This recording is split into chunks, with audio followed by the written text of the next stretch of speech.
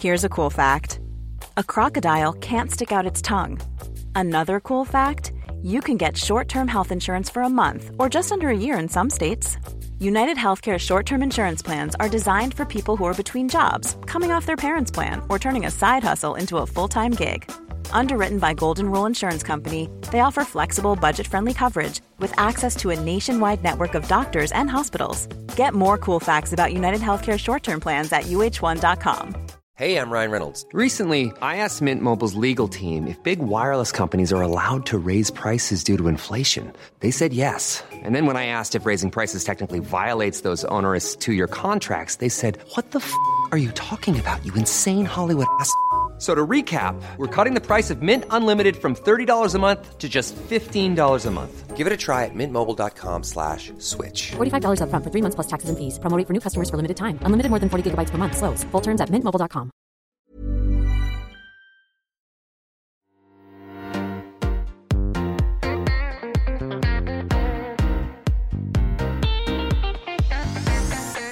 Hi everyone, and welcome to Confessions of a Debut Novelist, with me, your host, Chloe Timms. This week, I'm talking to Chịkọdịlị Emelụmadụ about her speculative novel, Dazzling. Chịkọdịlị was born in Nottinghamshire and raised in Nigeria. She was the winner of the Curtis Brown First Novel Prize in 2019, and her work has been shortlisted for several awards, including the Shelley Jackson Award.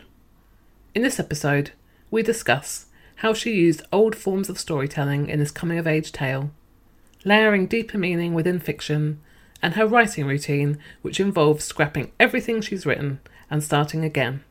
But before we hear that, here's Chịkọdịlị with an excerpt from Dazzling. On the day Ozemena's uncle Odiogo died, she developed an itch in the middle of her back that no amount of scratching could ease. She did not tell anyone. Ozemena at 8 was a girl who had learned to read a room and provide exactly what it needed. And in that moment, the room needed her silence. Her uncle had just been delivered to their house, shot multiple times by armed robbers. The building filled with panicking and the heavy metal scent of blood. Her mother scurried this way and that, from the medical storeroom cum laundry room in the 2 topmost flats they shared as a family, pulling packets of needles and scalpels and bags of intravenous fluids off the shelves. She handed them to auxiliary nurses who raced downstairs to the ground floor of the 4-story building, where her father's theatre was located, behind swinging double doors. There was no wailing. That would come later. So Ozemena sat and tried to scratch at the itch on her back, just beyond the reach of her fingers. Her sister Mbu smacked the reaching hand away, watching their mother pace, torn between being with her daughters and going downstairs, where she would certainly be in the way of the surgical team. Mbu cradled their sleeping baby sister on her lap, making a spiky sort of nest from her gangly 12-year-old limbs and a cushion. "Stop scratching," Mbu said. "I don't like how it's doing my ear." Mbu was sensitive to sounds and found many irritating. Ozemena stopped, but only for a moment. The itch seemed like a concentration of heat rashes without the soothing cool of methylated dusting powder. She rubbed against the knitted antimacassar on the back of the settee, its knotty cobweb design bringing relief. "Stop scratching," Mbu repeated, her voice harder. It had been growing steadily so since the return to Nigeria from the UK 4 years ago, a time Ozemena could no longer fully remember or appreciate. Mbu yearned to go back, Ozemena to go forward. They remained at an impasse. Hi Chịkọdịlị, welcome to the podcast. I'm really happy to have you on with me today to discuss your debut novel, Dazzling. Hi, Chloe. It's so great to be here. Can you start by telling us what Dazzling is about? I don't know if I'm the best person for this, because obviously, like when you write the book, you're not always the best person. And they have you do these things called elevator pitches, which I think were just invented by Satan. I've written the book. Why do I have to tell you what's about? You tell me what it's about, because what I think is about and what you think is about are totally different. And I am more interested in what you think the book is about than what I think. But anyway, what I think the book is about 2 girls who are growing up in Nigeria, who are living in a very patriarchal society that, if not looks down on women, but relegates them to the background somewhat. And these two girls are having to deal with the consequences that their respective fathers have taken, the consequences of actions that their respective fathers have taken on their behalf or have taken that will affect them anyway. And this is in spite of being who they are. So one of the protagonists has a father who is absent, and the other one has a father who's dead.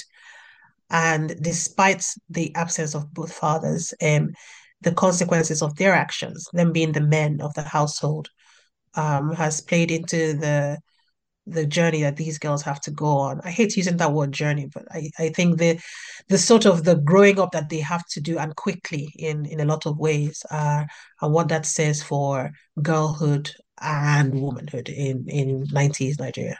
Mm. And I read that you were partly inspired by, or part of your inspiration came from a boarding school that you went to. So can you talk about kind of the genesis of this novel, how it began, and also how it develops? Because obviously the boarding school does play a role, but it is, like you've mentioned, more about kind of girlhood and womanhood, and there is an element of kind of spiritualism and magical realism as well. So talk to us a little bit about how the idea developed. I'm not sure, Chloe. I mean, I think you live, right? You live life, and if you're an artist, if you're somebody who is that way inclined, then every little thing that you've experienced sort of goes in there, but it doesn't stay in the same form. It goes in there, undergoes some changes, and then it comes out as this thing. And sometimes it surprises you as well. But in regards to the boarding school, the setting of the boarding school, I went to this boarding school when I was 9 years old. And like when you're a kid that is bright, they don't really know what to do with you. So they just put you in schools, right? Because that's all, I mean, that's the next step. You finish one school, you go to the next one. So I went to, as a result of going to boarding school at 9, I went to university at 16 and I did my master's at 21. And so it was very much a school it was my first time of being away from my parents. My parents were very protective. I don't want to use the word overprotective, but were very protective because for the longest time we were all girls. And so it was a shock to the system to not be with my parents anymore, Mm. but also to be in another state. And not just in another state, but in this boarding school that was, you get to the state, and then that's where the journey begins. So it was very much inside a forest, and it was a massive school. I never saw the end of the. I always saw the big the fence at the front when you come into the school is very much as I described it in Dazzling. But I never ever saw the ends of the compound. I never saw the to the right, to the left, or all the way after the hostels. I just There's just no end because it was a massive tract of land. And so many tracts of land.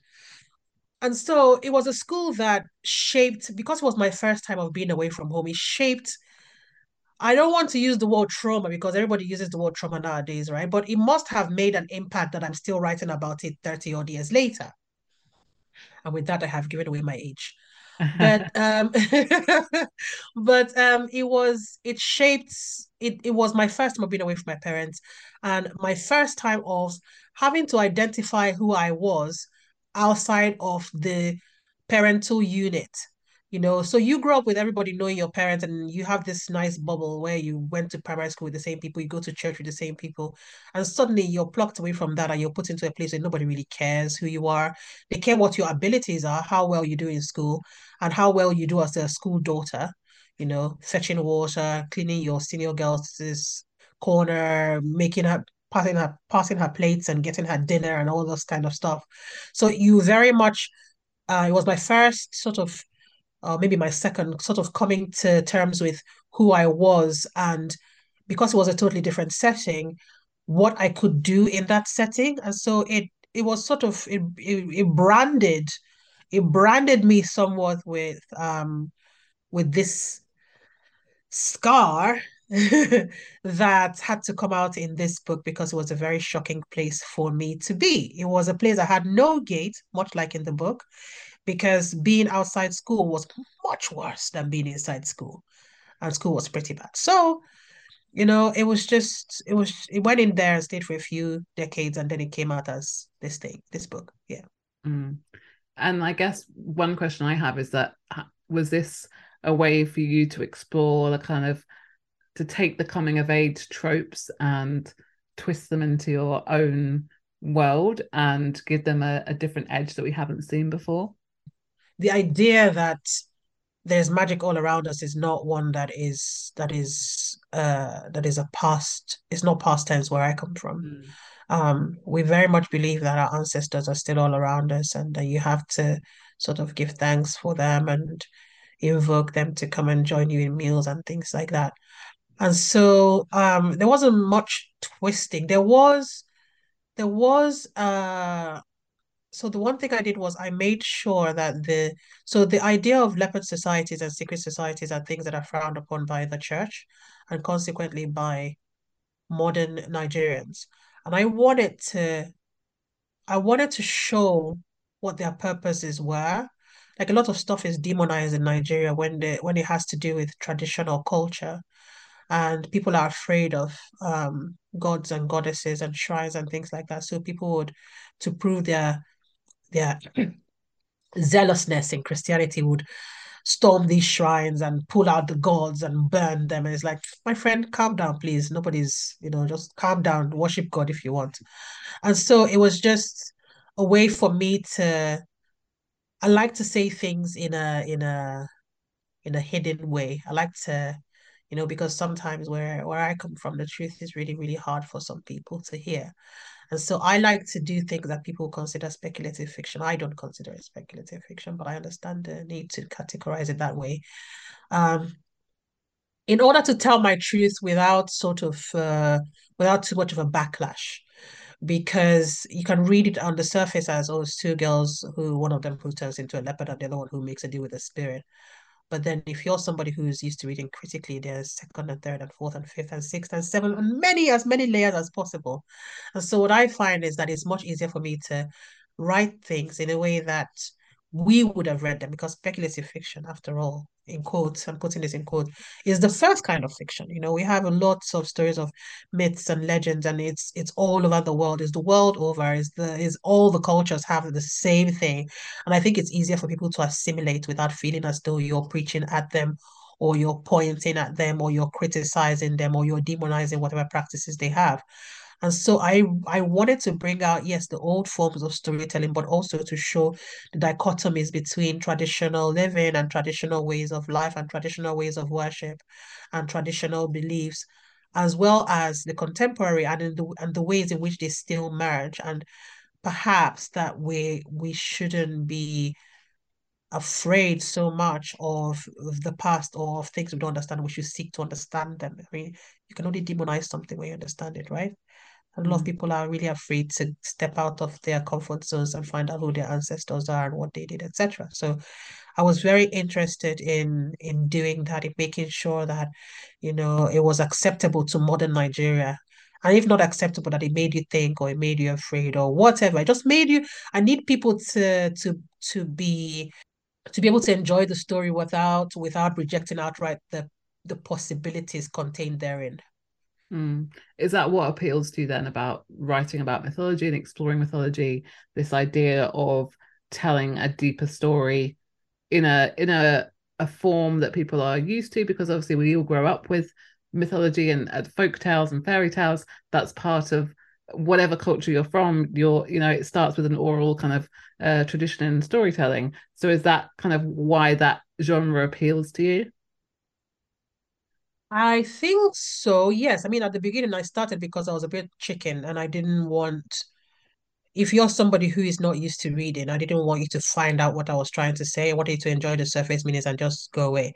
And a lot of that had to do with the things that I had to say and the way that I had to say them in contrast to the way that I was brought up. You want to be able to tell certain truths without losing your entire. Right now, I'm okay to lose anybody. It's like, if you don't like what I'm writing, fine, bye. But at the time, I was young and I didn't want to lose my family. I didn't want anybody to kind of like be angry or upset and all that stuff. And obviously, like, these stories appeal to me because I grew up also hearing stories that were told to me by my grandma, by my mother, especially. My mom was very good at storytelling. But also, like, I read a lot of Greek and Norse mythology growing up. And I could never understand why there was that difference in the way that our stories were treated and the way the reverence that was reserved for Greek and Norse tales. I mean, look at Marvel, for instance, they've done it wrongly, but it doesn't matter because they're still doing it anyway.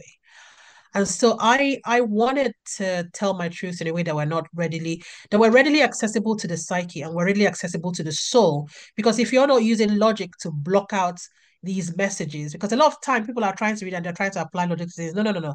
I wanted my stories to bypass that logic barrier that people put on things.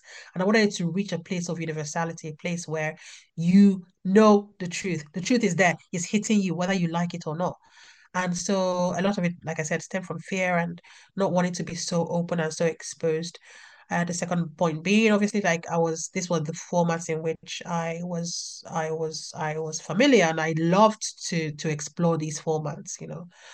But I mean, it started out primarily with me trying to hide certain truths, to fold them in. Like when you're making a cake and they say, now you fold the flour in, you have to use this figure of eights to fold the flour in so you don't get all the air bubbles out. And it's very much that technique.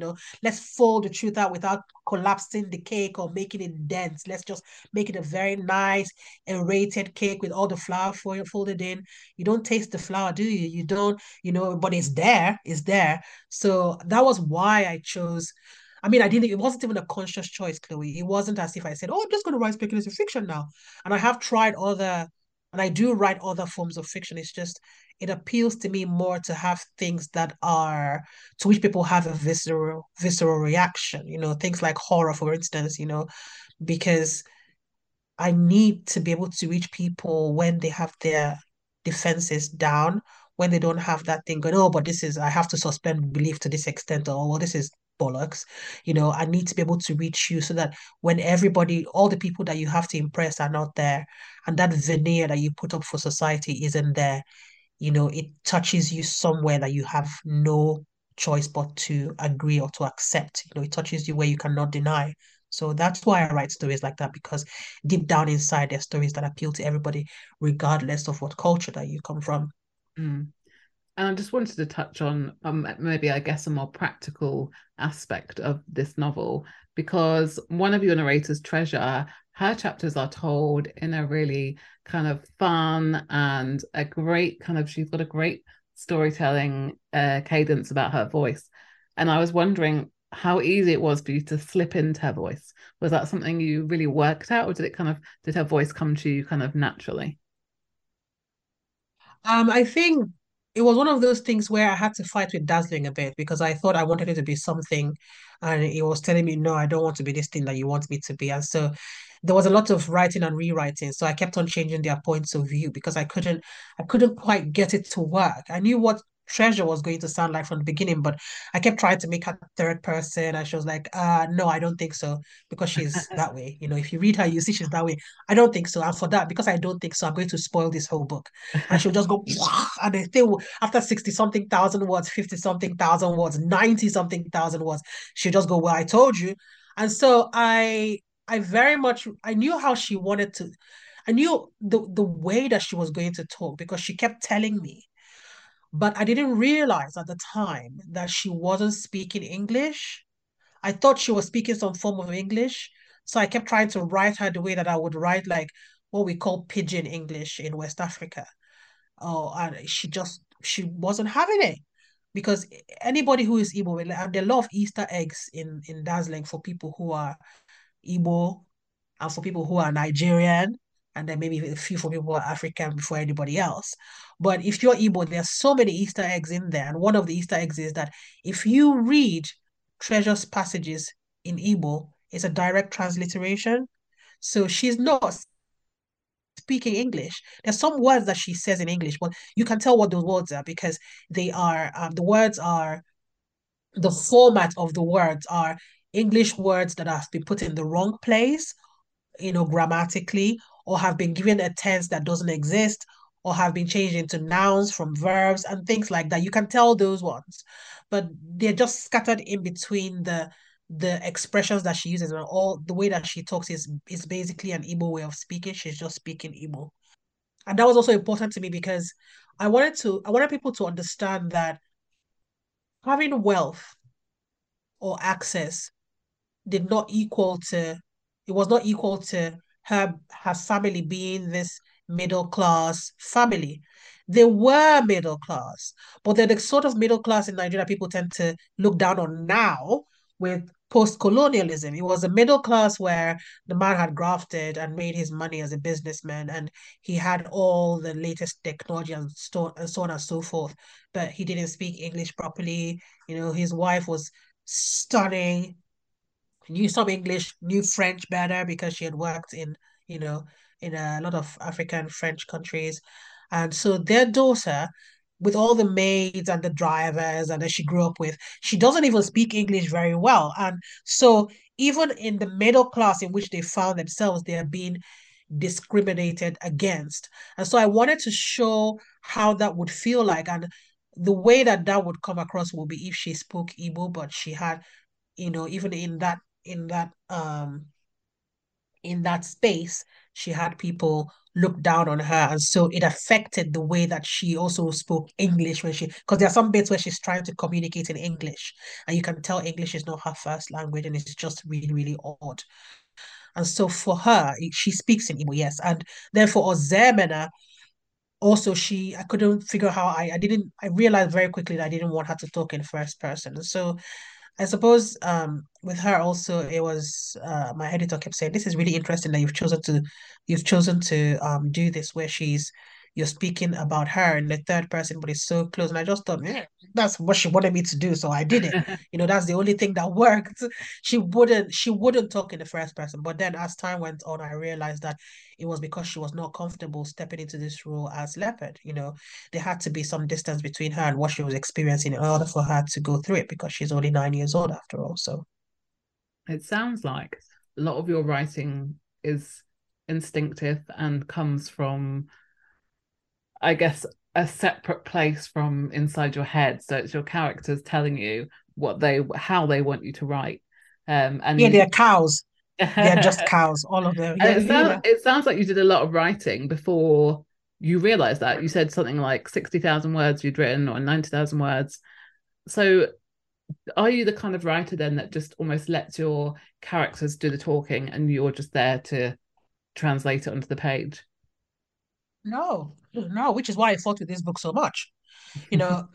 Which is, I mean, this was a new thing for me. I'm used to telling them what to do, and these girls were just not letting me. And it was a lot of grappling. In total, I have about 500,000 words of different drafts because I counted it up and I put them all inside the folder because I just had to look at it and think, wow, thank you so much for wasting my time all these years. But I thought, no, you wasted your own time, Chịkọdịlị, because they were telling you what they wanted and you wouldn't listen. So it's not a way that I have of working, of just kind of like listening to them. But these girls, and I'm talking even right now, sometimes I'm in the shower, and it's always, Ozemela likes to talk when I'm in the shower, when I don't have anything to write, she's like, yeah, yeah, yeah, yeah, yeah. I'm going, shut up. So they were very much, I think, I mean, if you were to look at it scientifically, of course, you could say that it was the time that the novel was going to get written and that I had taken all these many years to figure it out. And so, like I said, I had to get out of my logical brain's way. I had to stay away from, oh, I'm going to plot it like this, because I already knew what it was. I had to trust that I had figured it all out and I knew what I was doing. And so the minute I let them talk the way that they wanted to talk, it was done in 4 months, Chloe. Wow. 4 months. After fighting since 2000 and what? 2000 I finished the first draft in quotes 2016, and I had been working on it since what, 2014? I don't even know. But like, as soon as I decided, okay, I'm just gonna leave you alone now. 4 months, November, December, January, February. By March, I was done. And in that March that I was done, I then submitted it to Curtis Brown. And by August, I knew I was on the short list. Everything just went quickly. And so I think sometimes you have to get out of your own way, because the story knows what it wants to be, by which I mean your subconscious knows what it wants to be.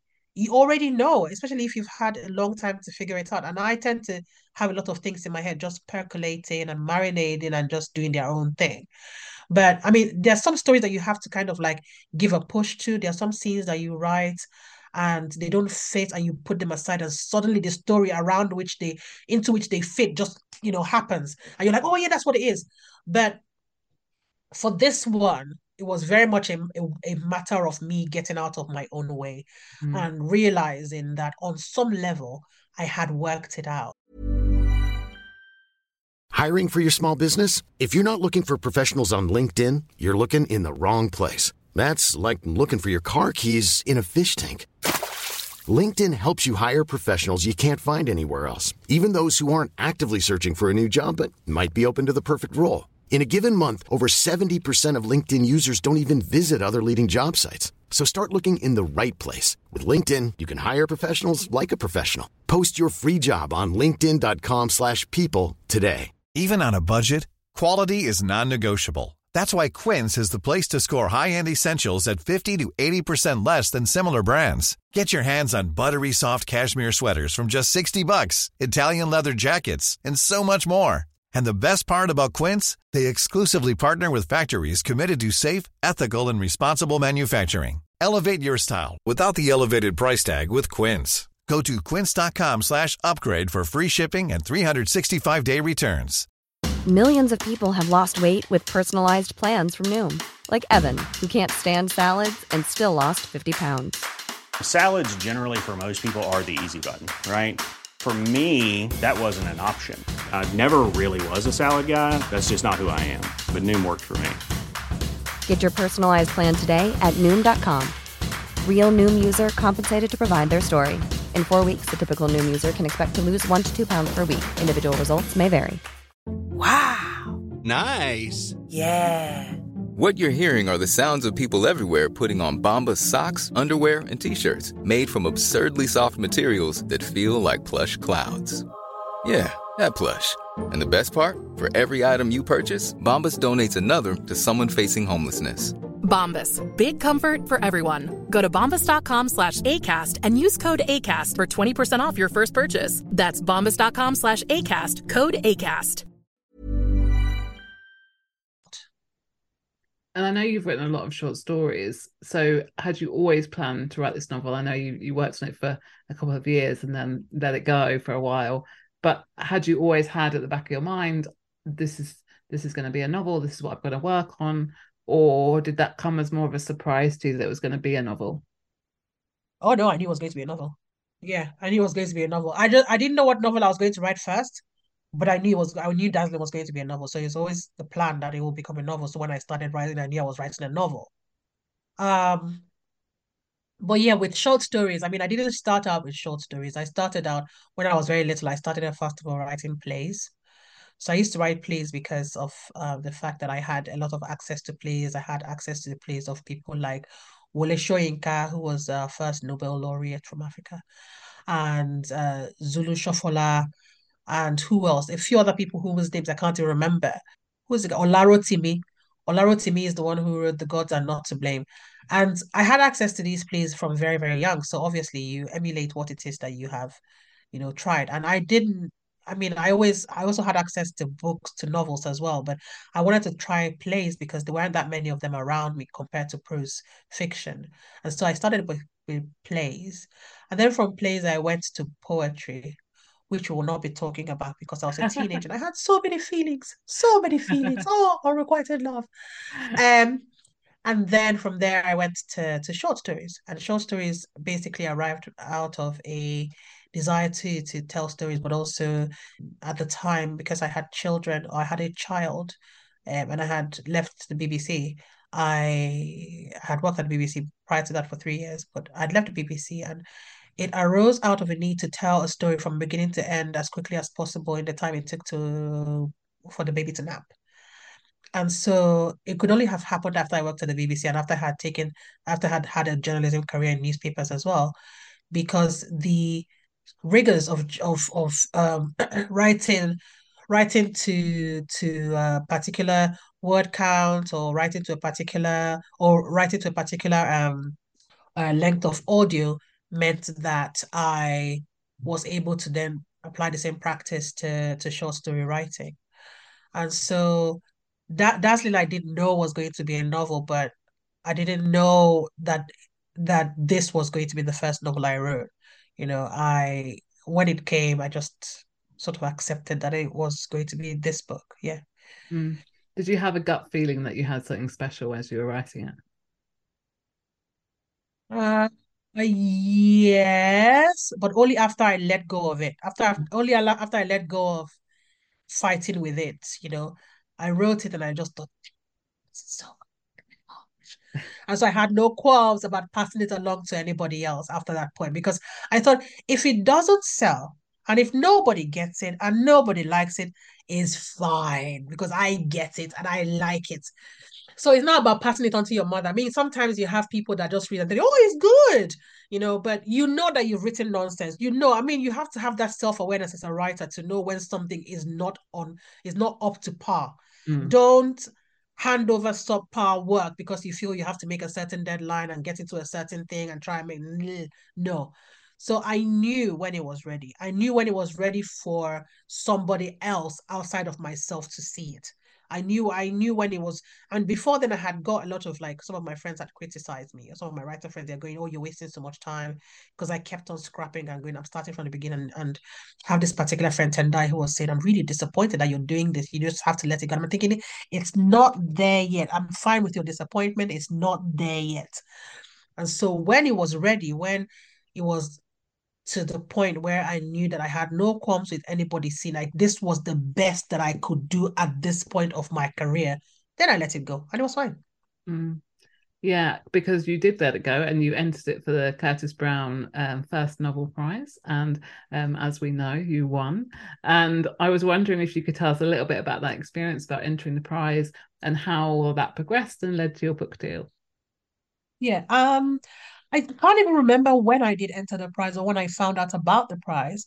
And I think I entered it on a whim because I was querying at the time. So I was querying in ways I couldn't really keep my mind straight with the people because I had this Excel spreadsheet that I was using to keep score of the people I had queried. I had done like the first set of 5 or so, and I was on the second set of 5. And I found this thing while I was trying to find who to query in Curtis Brown. So I thought, well, it's already done. The novel is finished. It wasn't, and all they needed from me was 10,000 words. Yeah, no big deal. I have 10,000 words. So I just submitted the first 10,000 words and I just continued querying. I submitted it in I want to say June. And then by August I got a message that I had been longlisted and I just thought, yay! And because it was August, I was not querying in that period or just before August. I wasn't querying in that period because I know everything slows down. It's like in journalism, everything goes dead in August. Nothing happens. So I thought nobody's going to see this thing anyway. So I might as well pick it back up in September. So I had a nice holiday with my children. I think we moved house in that August and it was hectic anyway. So I just put it out of my mind. I didn't think about it. To me, it was come September, once the kids go back to school, I'll go back to querying again. When I got the message that I was shortlisted, I can't remember what time it was actually. I'm really bad with time frames. But anyway, so after that, it was like, yeah, I thought, well, it doesn't matter if I don't win, because at that point I was sort of over winning things. You start out as a baby writer, you dream about winning awards and stuff, and then you realize that awards are very subjective, aren't they? If you had a totally separate set of judges in totally different circumstances to whatever has happened in their individual lives and collectively that morning, you have a totally different set of winners or shortlisted candidates or whatever. And so I had kind of got over it by that point. I was like, if I win, I win. If I don't win, I don't win. It just didn't matter. I was just going to continue querying. And then they called me. They said they were going to call me again. So I got a call from Curtis Brown saying, oh, we're going to call you at this time. Can you be available? I was in Rottingdean. I was editing the book. And at the time they said they were going to call me, I had stepped out to get my lunch. And I thought, okay, well, call me, I get it over and just tell me I didn't win. I'll say thank you. And they called me and said I had won, and I had to sit down.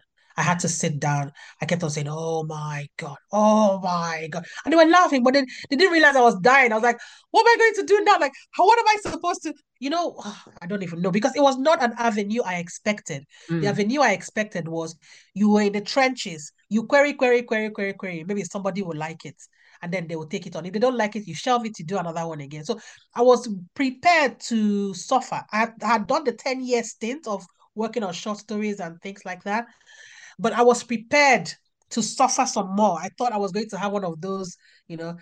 Instead, what I had was, okay, so now you have this prize and now you have this person. But at the same time, as soon as I had an offer from an agent, I had two more offers from different agents. I was like, but now why are you, this is confusion for me now.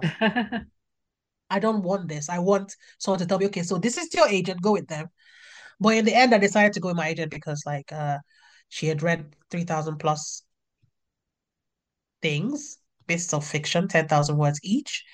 And she decided it was me she wanted. And so it was pretty easy for me to decide, I want you back too. It's fine. So I had to turn down the other lovely, lovely agents and go with my agent. And I know the judges said that they found your work so compelling and confident that they were even surprised that it was your first attempt at a novel, and they'd never would have guessed that. So I was wondering, when you moved on to kind of looking at Dazzling with your agent and then with your editors, was there much editing to do? Did you feel, I mean, I know you'd worked on it for a long time. Was there a lot of work still that had to be done by the time you got to your editor? I feel like if you call my editor and ask her this question, she'll say yes, and she's a nightmare. Because she did say that my book launch, oh my gosh, she's a nightmare too. And we love her. She's brilliant, but she's also a nightmare. And I tell you why. Because they would write blah, blah, blah and give me notes. And I'll send them back a whole totally different manuscript. And they'll go, but what? And I'll say, listen, trust me. This is better than the one I sent you before. And they'd read it and they go, oh my God, yeah, it is great. And that's because when they give me notes, it sparks something else. I suddenly see they're trying to maybe get me to take a certain path. And I think, actually, no, I'm going to jump across this river and take this path instead, because I can see so much clearly what you're trying to get me to do, that is opened up another possibility of what it could be. And so in that vein, there was a lot of work because each time they had a new manuscript. And they came up with the idea of having, so I had a lot less treasure than I had before. And they thought, nah, she disappears at some point. Don't have her disappear like that. Because I was like, oh, and then this happened as well. So they said we would like her to have a lot more to say because we really like how she speaks. And she had a lot more to say. I just didn't want her to say it. Because like I said, she can be a cow. And she's a lovely cow, but she's still a cow. And so, and obviously, like, what I had to get over was the idea of having a book two, because it meant that I was subconsciously saving bits for book two. Right. So that was the major change. That was like about 90% of the change, because they said to me, no. Whatever I think it is you think you're saving, could you please put it all in here? And so I had to kind of give over a lot more than I wanted to give over, because they kept saying, no, we want this to be a standard. We don't know what you're doing with your lab. We don't know what you're doing. But for this book, this is how we want you to give us everything. And they said, can you pitch us the book 2 and 3? My agent said, pitch me the book 2 and 3. Let me hear what it is that you're trying to do. And I told her, she said, yeah, but just put it, it's fine. Just put it all in. So I put it all in. And that was the biggest change, I think, was they had me give up a lot more than I would have given up. But it made the book so much better, because it means that it's a lot richer work for it. It's a lot more rounded work for it. And also, it didn't actually take away from all the things I have planned. I'm not saying that there is a book 2 or book 3, but if there were book 2 or book 3 and book 3, it doesn't actually take away from it at all. So that was very good editing. So do you think your writing process or style has changed or developed at all since writing Dazzling? Because I know you said this book came to you in a slightly different way to your other work, but do you think now you've got a better sense of how to write a novel, or do you think it's going to be totally different next time? No, No, because when I say I didn't plan it out, I mean I didn't have spreadsheets. Some people have spreadsheets. They have, when you go into Scrivener, it gives you like the chance to put a picture to the name of the character, to have like a different character profile. All of that did not work for me because I tried it, and it just was grim. It didn't work that way because it didn't feel real to me having them with real faces. No, no, no. I don't see their faces I don't see, I know what their bodies look like, but I don't see their faces. So having the face to the name just ruined everything. And having it planned out the way that I thought this is how a novelist should plan something. They should have a family tree, and it's like, okay, this is how,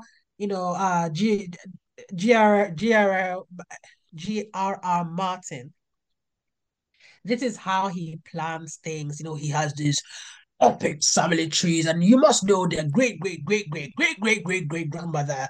And, so I tried that, but it didn't work. And that's because I was trying to fit the book into a way that it does not go. I know the history. I know Treasure's history. I know her dad's history to an extent. I know Ozemena's history. I know her dad's history. I know her mom's history. I know her ancestors' history. So I just had to trust that it was there. If you need me to write it now that the book is done, fine. I will write it and it will be fine. But at the planning stage, nah. It was like I was trying to wrangle a snake, a snake that had gone through a river of oil, a vat of oil, and I was trying to wrangle it. It's a muscular thing, snakes, muscular things, and you think, oh, no.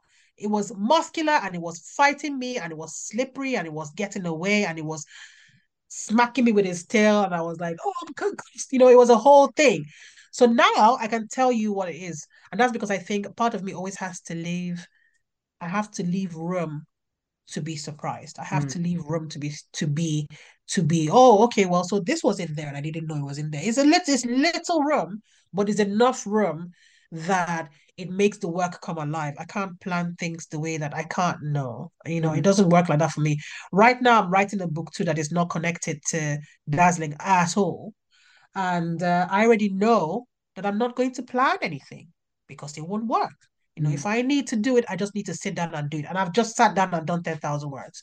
So it's different. I mean, maybe if I was writing an epic tale, maybe, because at some point you need to not contradict yourself. But I believe that's what copy editors are for. And I have a fantastic one called Tara.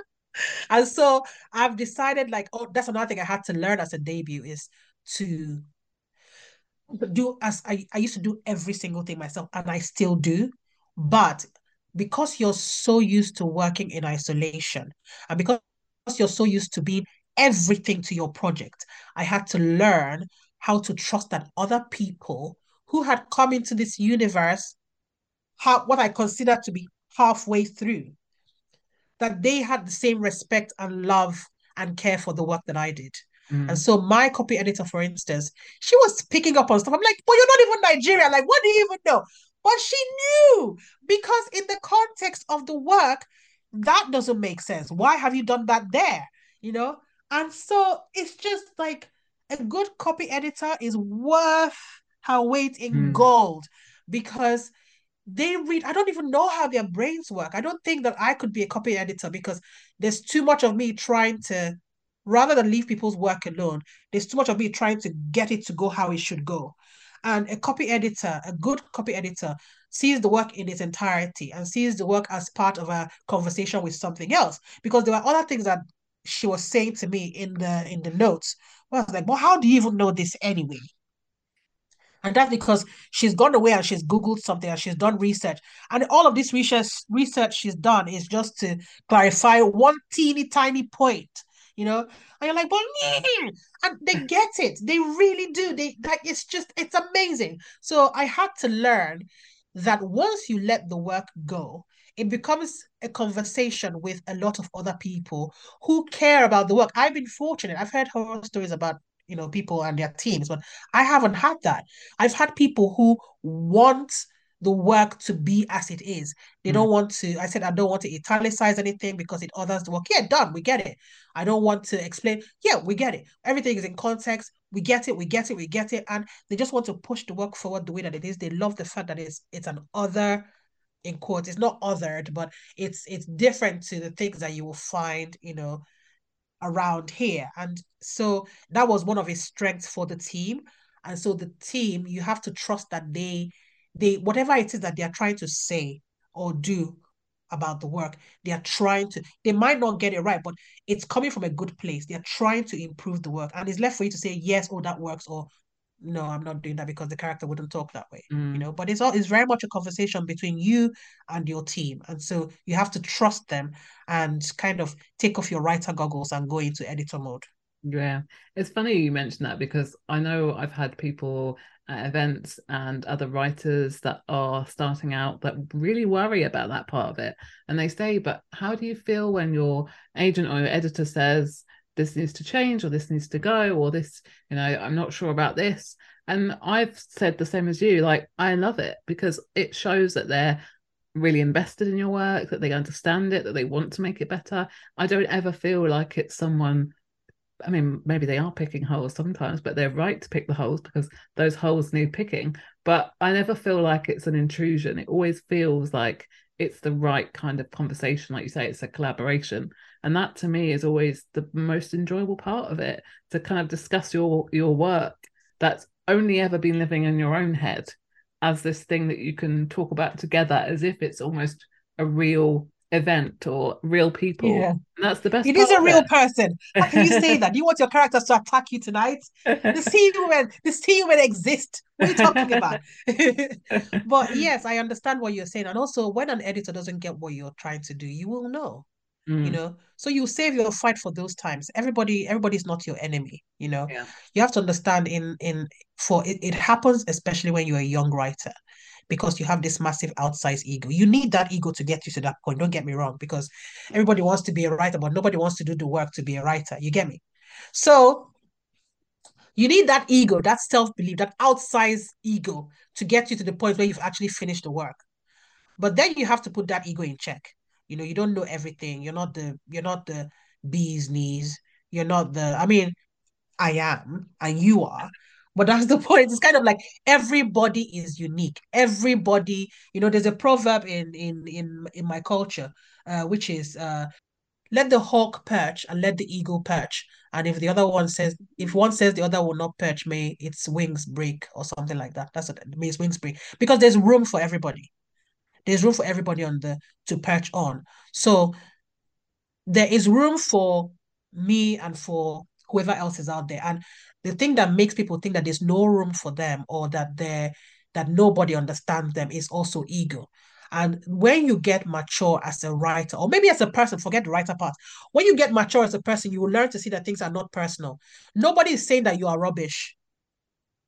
Because if you are rubbish, you wouldn't get to that point anyway. You're not rubbish. But we're trying to help you get this work to be its most polished state. That's it. And so it takes a certain kind of maturity as a person and as a writer to be able to let go, of the work. So I know you like surprises, but I was wondering finally if you could give us a little bit of a hint or a clue about what you're working on now and what's next for you. I don't know if I'm allowed. Or this is another thing. I don't know how much I'm allowed to do things now. Normally I'll just like, let me tell you what I'm doing. You're definitely working on something though. That's what you can tell us. Yes, I'm working on a story about, oh my gosh, I should have checked with my agent, shouldn't I? This is terrible. I feel like you just threw me under the bus. I'm working on a story about You can keep it vague. Girl. It's fine. Yeah, okay, I'm working on a story about this girl who has a love affair just as she's preparing for her wedding, and the consequences of women who have had to fold themselves into spaces in which they might not ordinarily fit. Oh, well, I think that is just enough of a tease. Thank you, Chịkọdịlị, for joining me on the podcast today. Thank you so much for inviting me. It's been glorious. That was Chịkọdịlị Emelụmadụ talking about her speculative novel, Dazzling, which is out now and available to buy. And if you'd like to support this podcast, debut authors and independent bookshops, you can now shop in the Confessions of a Debut Novelist bookshop, hosted by bookshop.org, which I've linked down below in the show notes. If you fancy buying any of the books you've heard on this podcast, then the majority of them can be found in this bookshop. And if you can, I would really appreciate you supporting me, supporting the authors and independent bookshops by buying them through this online store. Thank you so much for listening. And if you've enjoyed this episode, please subscribe wherever you get your podcasts. Or if you've subscribed already, it would be great if you could leave me a review. See you next time.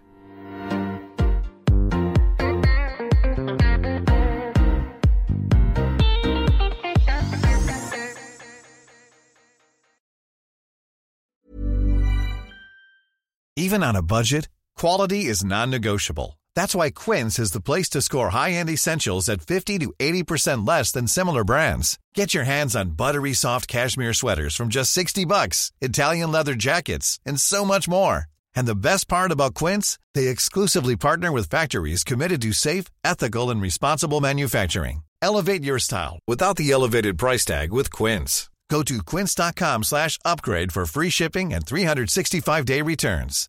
Hi, I'm Daniel, founder of Pretty Litter. Cats and cat owners deserve better than any old-fashioned litter. That's why I teamed up with scientists and veterinarians to create Pretty Litter. Its innovative crystal formula has superior odor control and weighs up to 80% less than clay litter. Pretty Litter even monitors health by changing colors to help detect early signs of potential illness. It's the world's smartest kitty litter. Go to prettylitter.com and use code ACAST for 20% off your first order and a free cat toy. Terms and conditions apply. See site for details. Even when we're on a budget, we still deserve nice things. Quince is a place to scoop up stunning high-end goods for 50 to 80% less than similar brands. They have buttery soft cashmere sweaters starting at $50, luxurious Italian leather bags, and so much more. Plus, Quince only works with factories that use safe, ethical, and responsible manufacturing. Get the high-end goods you'll love without the high price tag with Quince. Go to quince.com/style for free shipping and 365-day returns.